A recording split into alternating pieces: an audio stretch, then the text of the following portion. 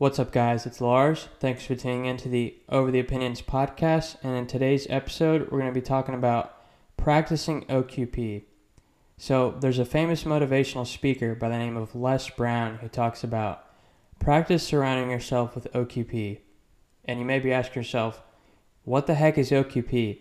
So OQP is only quality people. And I think this is so important because you're the average of the 5 people you spend the most time with. And that being said, you really want to surround yourself with positive, like-minded, and supportive people because, for one, you'll be a lot more productive and also a lot happier and more successful. It's not an empty concept at all because positivity really does breed positivity, and having that really strong foundation behind you will lead you to be a lot more happier and a lot more successful. I'm such a firm believer in there should be no room in your life for toxic people that are very critical of you and always judging you for what you're doing because they're just going to bring you down at the end of the day. And if someone isn't bringing value into your life, or even worse, they're negatively impacting your life, then you really don't need to keep them around.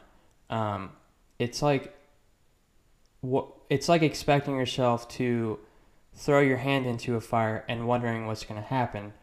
You're going to get a really bad burn, right? That's the same with the kind of people you surround yourself with, because if you surround yourself with negative people, you can expect yourself to become negative as well. Also, I think a really big thing is people nowadays say, oh, well, I don't have that many friends. I only have a couple or 4 friends or 5 friends, whatever the case may be. But when I've heard people say that, one of my favorite quotes, probably of all time, is, what's worth more, 50 pennies or 4 quarters? And that's why I think it's very important to have very quality people in your life, because a few quality people in your life is going to be worth a lot more than just a bunch of people that are very distant and are not really your friends on a deeper level.